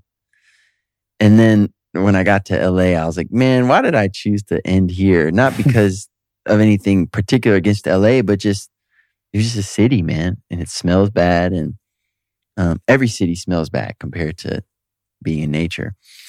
And I was like, man, if I could like go back, I probably wouldn't have picked to end here. But in some ways it was perfect and beautiful because a lot of my community was there, people I met while I lived there. And so, what did it feel like to get in the water after, trekking across the desert and the mountains? It felt like the first day of my life. I mean, it must have been like a baptism. Yeah, it felt like it was this moment I'd been dreaming about for a year. And it's, you think about it like almost obsessively as you're going, like this moment of ending, of like getting there. And it hurts, walking hurts like bad. That's a lot of miles, bro. Yeah, it's not like... I walk around here in the neighborhood. I maybe walk a mile on a good day, and I'm like, oh, that's enough. It's not like sore muscles. It's not like that. It's like... It feels like you may be doing some damage to your body that's going to be permanent. It's not clear. It's hard to stand up in the morning. Got blisters, sometimes like volcanoes. And I just remember the pain in my heels was just like insane. And, we talk about that vision of the future, that what kept you going. So I just thought about that moment so much. And then to actually be there that final day, I took a vow of silence until I went into the water. So it kind of sounds like dramatic, but I chose not to speak that day until I went in the water because I knew people were going to ask me that question. How do you feel? It's the last day. I didn't know yet. I just wanted to feel what I was feeling. And we set it up so that we had like a little ceremony. And there's about 30 people there, loved ones. And they were in a row, parallel to the shore of the beach. So they were standing shoulder to shoulder in front of me, between me and the water. And I knew the order they were going to be in. And I had a note to each of them that I'd written in my backpack. And I got my friend Adam first, and I handed him the note, and they just said what they needed to say to me. Next was Chad, whom I talked to so much on the phone, and he, more than anyone, like knew what I was experiencing. And I talked to him on the hard days, and when I looked him in the face, I wept. And I went down the line. My friend Richard slapped me in the face. He's like, you're a crazy motherfucker. My friend Teeny had a baby since I left, and she handed me the baby, and I hugged the baby. And there were all these totems that people had given me along the way, pictures of their fathers, like a coin commemorating a soldier that had died. Luke had given me a patch from his uniform in the army. And so I had this obnoxious reflective vest that was just full of reminders of who I was walking for, what I was walking for. That wasn't just me. Guitar pick this one young woman had given me of her dad that died. I want you to keep this. And I went down the line, and I opened up that vest, and I just remembered each person, man. I thanked them. In my backpack, I had my father's old bathing suit that somehow I have. And my dad died 2 years before I started the journey, and I put his bathing suit on. I looked in the sky, and I put 4 fingers up for me, my sister, my mom, my dad. And I just sprinted in that water. And I said it earlier, it didn't feel like an end. It felt like the beginning. Wow. What a powerful rite of passage. Voluntary, intentional rite of passage, right? Rather than being bit by a snake or, any of the other things that sort of haphazardly take place in our lives that we can transmute into, their own rite of passage, but they happen to us. And then we can hopefully discover they happened for us. But you did something to yourself and for yourself simultaneously. It sounds like as a really powerful initiation. Yeah, I knew I needed it. Yeah. I knew I needed it. And we, I think, lack those kind of rites of passages, especially for our men or young boys becoming men. It's interesting, like in the Bible, there's no teenagers. It's boys and men. Oh, wow. That's a trip. I never thought about that. And so I in a lot of ways, I felt like, before I did the walk, I felt like a boy in a man's body. And so I manufactured this rite of passage for myself. And I knew that rite of passage couldn't be an easy thing. It had to be a hard thing for me. Approximately how many songs do you reckon you've written? Thousands. Really? Yeah, for sure. Since I was a kid, started when I was 8. Wow. I'm 30, almost 36. So wow. Getting close to. Where do they come from? They come from God. Yeah, they come from God. And when did you discover that they weren't originating from you and your ego? Which a lot of artists miss, right? Yeah. Well, I think I started to ponder it in my late 20s in conjunction with me starting my spiritual journey, my sadhana. And they really just became more concrete in the last couple of years. I started exploring the idea of like, where in the late 20s of, well, where do the ideas actually come from? Do I get credit for an idea that pops up in my head? I'm not doing that when I'm inspired. I'm not like, it's not voluntary. I wish it was more voluntary. I can create the space for it to happen and clear my channel. I can, keep my connection clean, but I'm not actually like putting and manufacturing the melody or the lyric that shows up in. It's like showing up to me. So you asked it, like the same question you just asked me, I started to ask myself a few years ago. And I could describe the sensation, experience. It's not as mystical as one might think. I think most people have had the experience of a song like popping up in their head, like someone else's song, like, oh, I can't get this song out of my head. It's like in their head. The song comes up. It's very similar to that, except I've never heard the song before. And no one's ever heard the song before. It's like, that's an idea. That's a piece of inspiration. And then, you do have to put some elbow grease into it. They're like, okay, that's like part of or it's a melody or it's something. And then I have to develop it. And sometimes that takes discipline and intention, and persistence at times for sure. But yeah, man, that's sort of been my journey. What do you do to intentionally open that channel of inspiration?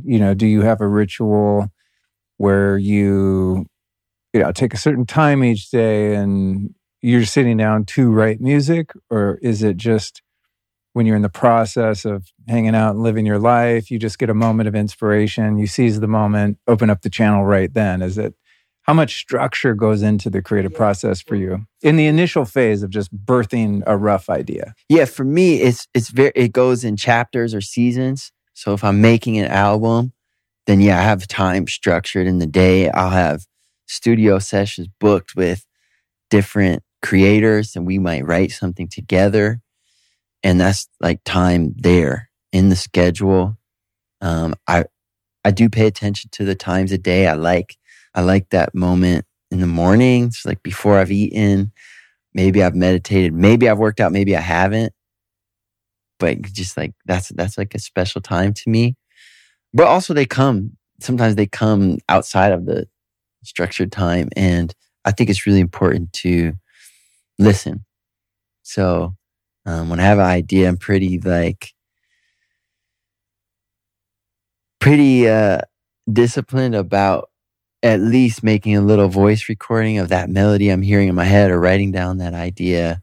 Doesn't mean I have to finish it right then, but should write it down, because it'll go away, and so. It's kind of like when you wake up and you've had a really fantastic dream, and if you don't take a moment to sort of recall it or record it in some way, then by the time you get in the shower, it's gone. It's just like that. I had some wild ass dreams, I know, maybe in the early morning before I woke up today. And I woke up and I was like, oh my God, this means something, And now I can't tell you one iota of what those dreams were because I had no motivation to really record them other than, wow, that shit was wild. And then, got up and they're just... And also, sometimes they're so powerful, you think, there's no way I'll forget this. Yeah, totally. And then you do. Totally. How do you know when some piece of art comes through and you do document the rough idea? How do you determine if it's worth refining and sort of editing and then potentially sharing with the world? It's all intuition based. Every step of the process is heart intuition based. Is this the right snare drum or that one? Which one feels right? That's the right one. Is this the right lyric here? Or could I beat it? Or should I try this word? You just know when it's right. And you know when it's not right. So I think the main part of, I think being a great artist is not convincing yourself something is done and or right before it is. Because have you ever had sorry to interrupt, have you ever had a complete song channel in its entirety and it's a done thing? Lyrics, not instantaneously. Music, no, not instantaneously. I think that's wild. Mozart you hear that style. Sometimes, an artist that writes an iconic song and they're like, yeah, I just sit down with the piano or the guitar and the lyrics, the melody, the arrangement, everything was just poof, done. Yeah. Like Jeff Tweedy's written a few songs like that. I had songs where I'm writing, and it all comes out in one boom, like that. But it's not in an instant, Or I have songs like, I could pick up your guitar now and write a song right now as I'm singing it. So I could do that. But it might not be good. It might not make my album, Right. So yeah. So they come in different ways. And to me, it doesn't matter how they show up. It matters how they end up, You're going to be great. Are there any artists? I'd rather have one great song than 1,000 good ones. Yeah. Are there any artists alive in the world right now that you aspire to work with in a co-writing or production context? There's Like, so many. name me a couple that are like on your absolute dream list. I want to work with Paul Simon.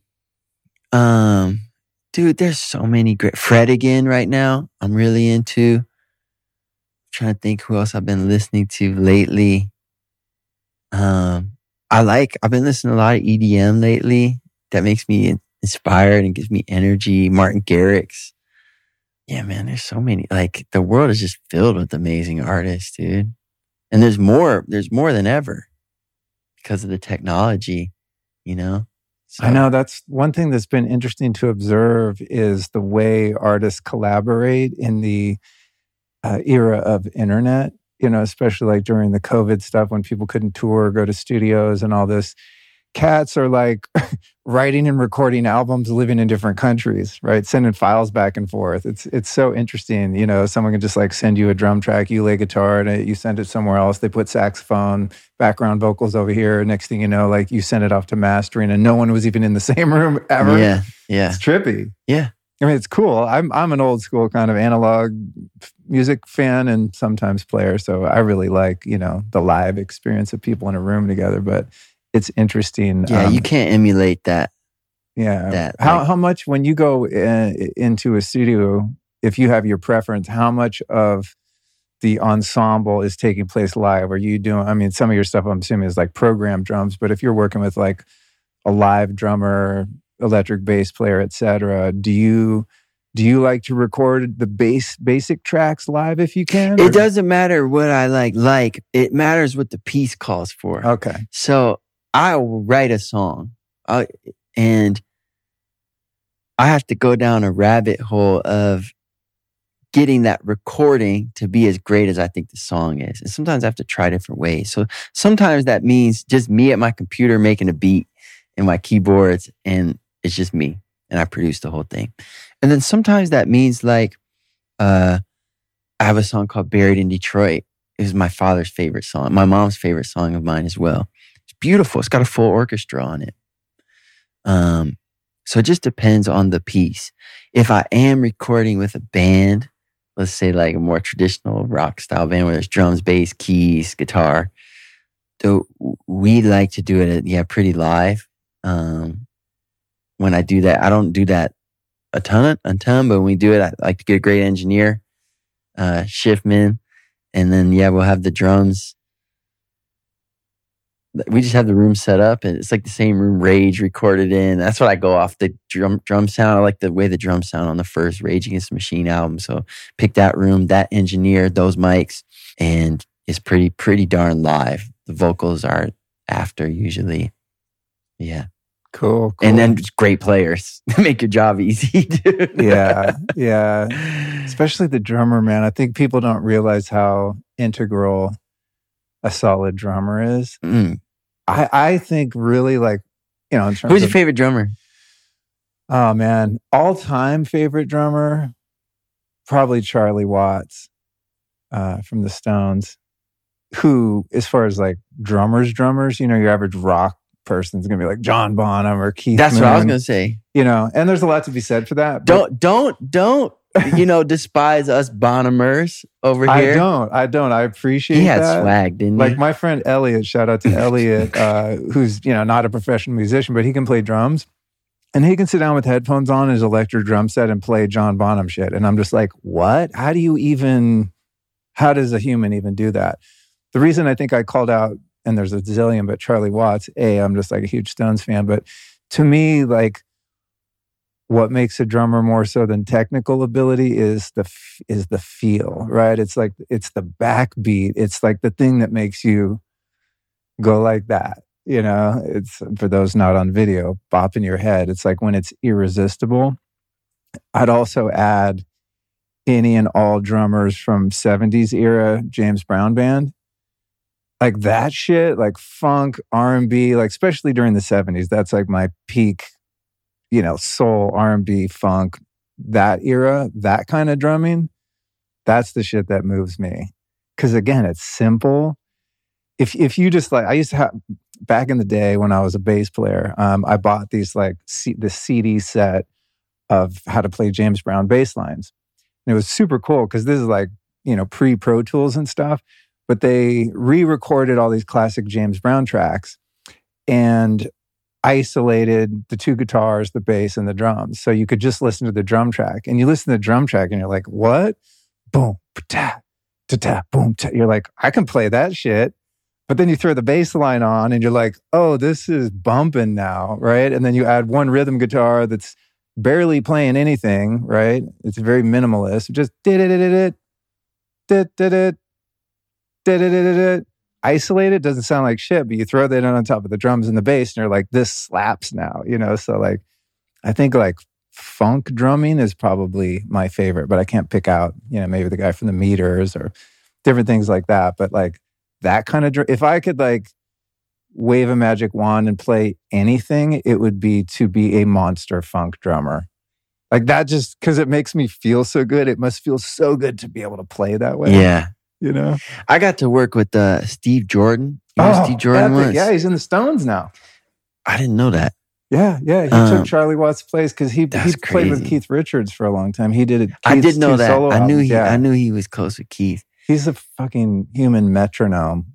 Like that guy's meter it doesn't even sound like real drums the most. He's like so in the pocket. What was it like to play with him? Play with Steve, it was interesting. It's like one of his,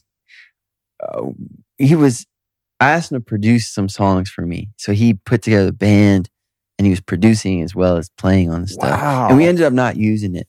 Okay. We didn't quite nail it. But the experience was just out of control. Like the guys, first of all, the band he brought in, as you would imagine, was nuts. But the way he could talk with the drums, like, because I also felt like severely out of place. I'm like playing my very simple, like, it's my song, so I'm playing my very simple, like, piano lines with these, like, world-class players. And I'm laying, like, a scratch vocal that I'll overdub after. But he could play a certain fill that everyone knew the song's over now. Or he could play a certain fill that everyone knew, like, we're going to the bridge now. He could direct the band with his fills. Wow. And it was so primal. Like I knew, and I'm not like the same kind of level musician as these guys. I knew exactly, like, yep, end of the song. Dun, like, wow, that's cool. Yeah, it was something. That's cool. What a blessing. Are you, if you were a snare drum, what kind of snare drum would you be? Oh man. I like a snare sound that almost sounds like when you take the chains off a snare drum and you make that reggae snare, like a timpani. Well, I forget what it's called. Like I like snare with very little snare. Interesting, like man. A bongo drum sound would be the extreme. That's of like, so right. That's the kind of snare sound I like. It's one of the reasons I really despise 80s music when they started blowing out all the effects on the cannon snares. Shot. I can't stand that sound. I love it. Mutt Lange, dude. I hate that. When I was a teenager and I was a little metalhead and shit, I loved it. But now it's like, I'll listen to something from the 80s that go, God, if you guys would just remix this and take all the effects off the drums, it would smoke. But it's like, that shit. Yeah, I can't stand it. So I think generally in music, the way I roll now, as I get older too, it's like I'm that guy now that's like, turn that racket down. I see why my parents like hated loud music when I was a teenager. But most music I tend to gravitate toward is like the most organic sound, less so than anything that's like electronically manipulated or derived. And not to say that electronic music is any less valid, because it still takes someone's creativity to create those sounds and put them together. But yeah, I just sit around listening to mantras and shamanic music, Ikaros. I like music that just has a lot of spirit to it. Anyway, couple more things I wanted to ask you, which were, I think I'm enjoying talking about music because it's such a passion of mine, and I don't think I've ever interviewed a musician before. And forgive me if Doyle. Yeah, where's my friend Doyle? I've been trying to get his ass on here for a while. But the last thread I want to go on with you here. What role has psychedelics played in your understanding? I mean, you're obviously a very deep guy. It sounds like some of this is just inherent to your nature. Have you had transformative experiences in that realm that have shaped who you are, in your music and in your, individual expression? Yeah, I've had some beautiful experiences. I've had some really challenging experiences with psychedelics as well. I think they've been helpful in expanding modes of consciousness. So or opening up modes of or states of consciousness that I hadn't been to before. And then I found once you've gone there once, like the wiring or the firing happens once in the brain, you actually can go back there or experience some version of that same state without using them, which is cool. So I definitely from my vantage point now, when I think of psychedelics, I think of them in that way.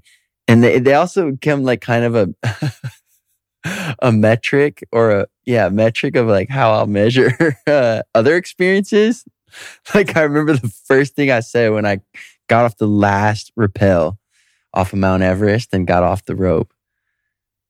I was like, man, that was way more powerful than ayahuasca. So I'll sometimes reference them in that way for other experiences that are also transformative. And they're kind of like a rubric that I use at times. Presently, they're not my main mode of growth.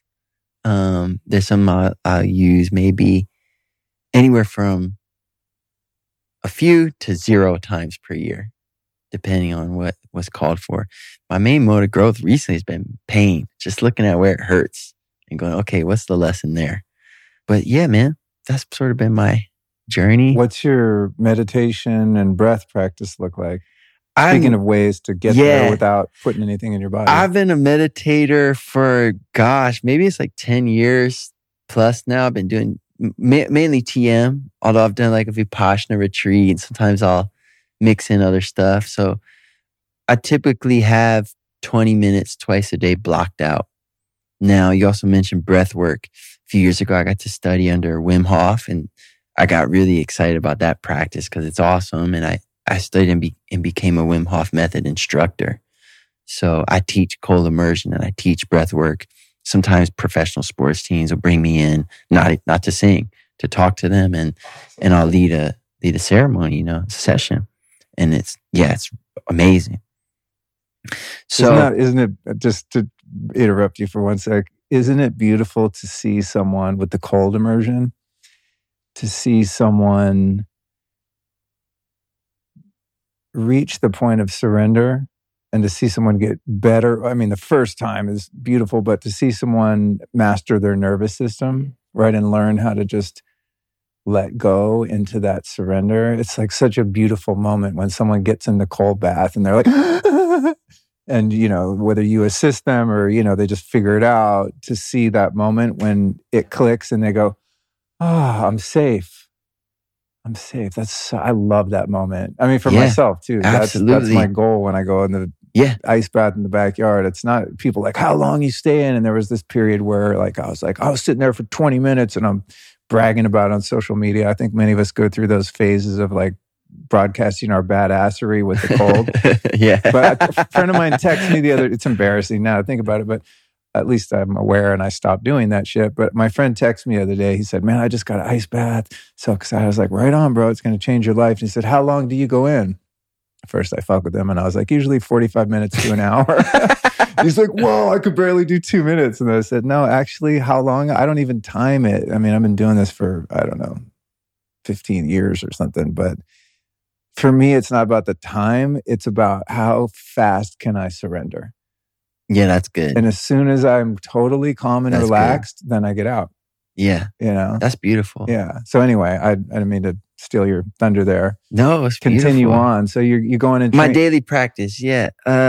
So I got these 2 20-minute slots, one in the morning, one in the afternoon. And so I might choose one day to do breath work instead in that slot.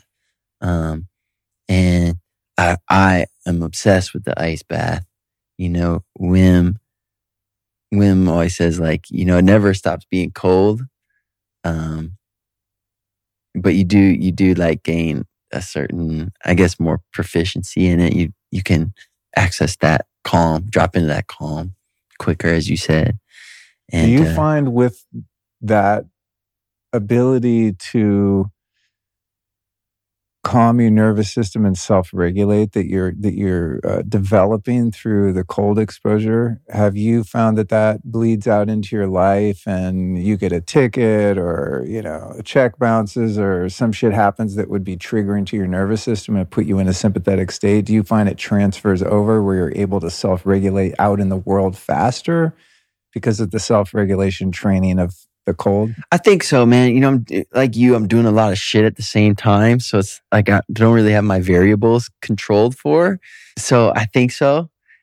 You know, but what keeps me going back to the ice bath is just how I feel afterwards. I feel energized. I feel alive. I feel happier. And so it's the mood enhancement for me that like keeps me going back in that water. And like, yeah, if you gave me a parking ticket right after I got out of the ice bath, I wouldn't give a fuck. But yeah.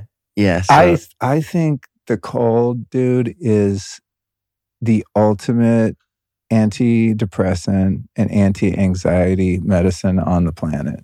Honestly, anytime I feel weird, I get in there, I get out, jump on the rebounder for a few minutes. I'm a totally different person. Yeah, it's so scary how good it works. It feels like you should have had to work harder to shake that bad mood off. It really is. Dude, that and for me, microdosing. You know, microdosing psilocybin or LSD, depending on the day. The combination of those two, it's pretty hard for me to get in a bad mood. I was doing the microdosing psilocybin, I found sometimes my heart would start beating like all hell. Get a little amped. Yeah. And I didn't like that. Yeah. That ever happened to you? When I've pushed the dose a Maybe little it was bit, too much of a microdose. Yeah. Maybe not quite a microdose. I mean, I've definitely had that happen, but I'm very measured about it most of the time where it's not it's imperceptual. Yeah. You know, which is the definition of a microdose, is that you can't feel it. And I think that's the thing that... So I was doing too much. Maybe. Yeah. You know, different people have different levels of sensitivity. It was weird, like with the same dosage though, and I think I was doing either 0.1 or maybe 0.2. Yeah. And some days I wouldn't feel it at all. And then some days I would be like... It can be a bit stimulating. Like, I've also noticed that I do better not drinking coffee or having any caffeine if I'm microdosing. If I microdose some mushrooms or some acid or you something. don't mix those. Yeah. You got one, dude. Don't be greedy. If I top it with caffeine, it's got to be on a day where I really want to be amplified. Don't be But greedy. if I'm just chilling, getting work done on the computer, doing a podcast, I don't want to be that jacked up. So I'm definitely with you there. But I think some people that, you know, start getting into the microdosing because it's like the thing to do and they don't feel it, then they start upping the dose, and then what you feel is actually not that comfortable. Like I don't like, the other day I coined a term, the in-betweenies. Like I hate the in-betweenies, Yeah, dude. I ate some mushrooms the other day or the other night, and, you know, in kind of a ceremonial way here in the house, a different... It's all at the story, but anyway, a certain kind of mushroom, and I got the in-betweenies. Like I wasn't tripping, I wasn't having visuals, and it definitely wasn't a microdose. So I was kind of just stuck with myself. Like I was ready, I intended to kind of go to a deeper place, you know, put on a playlist, eye mask, like have a moment without the full send. And I got in the in-betweenies, and I just felt actually just quite uncomfortable.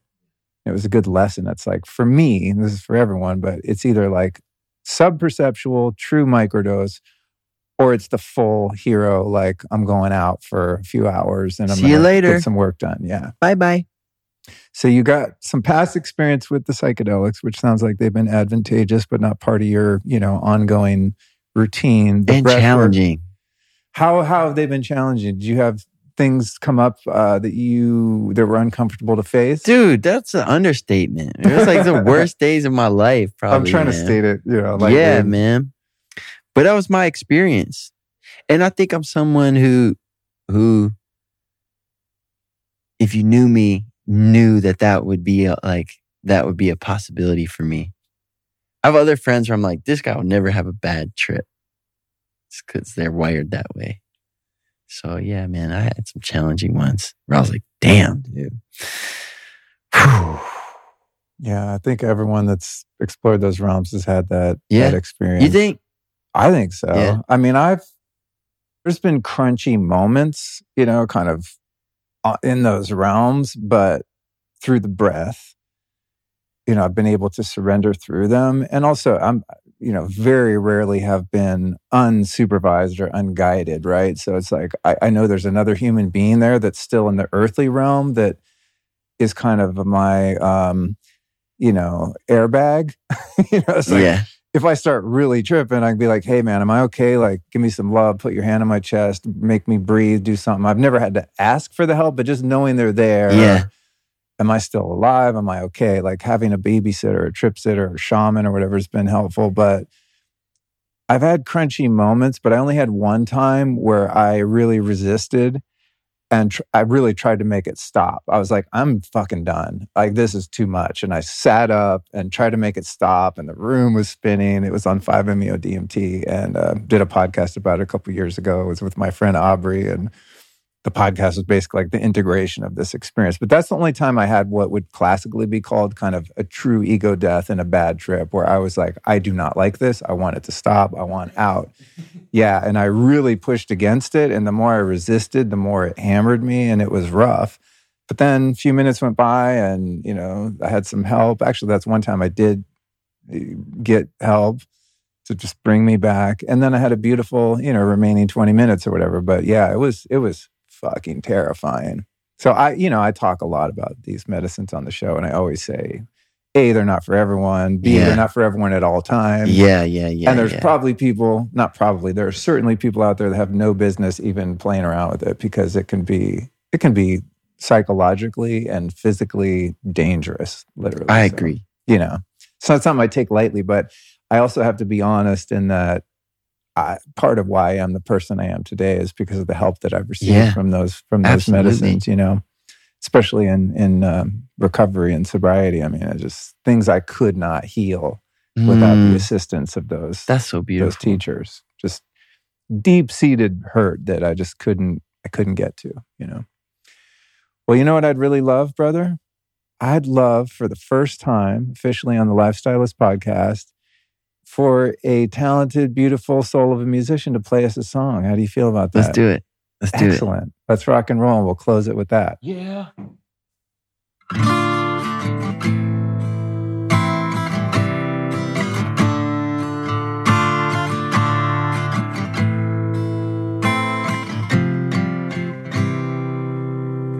Virginia Woolf and poetry. No one seemed to notice me. Being young was getting so old.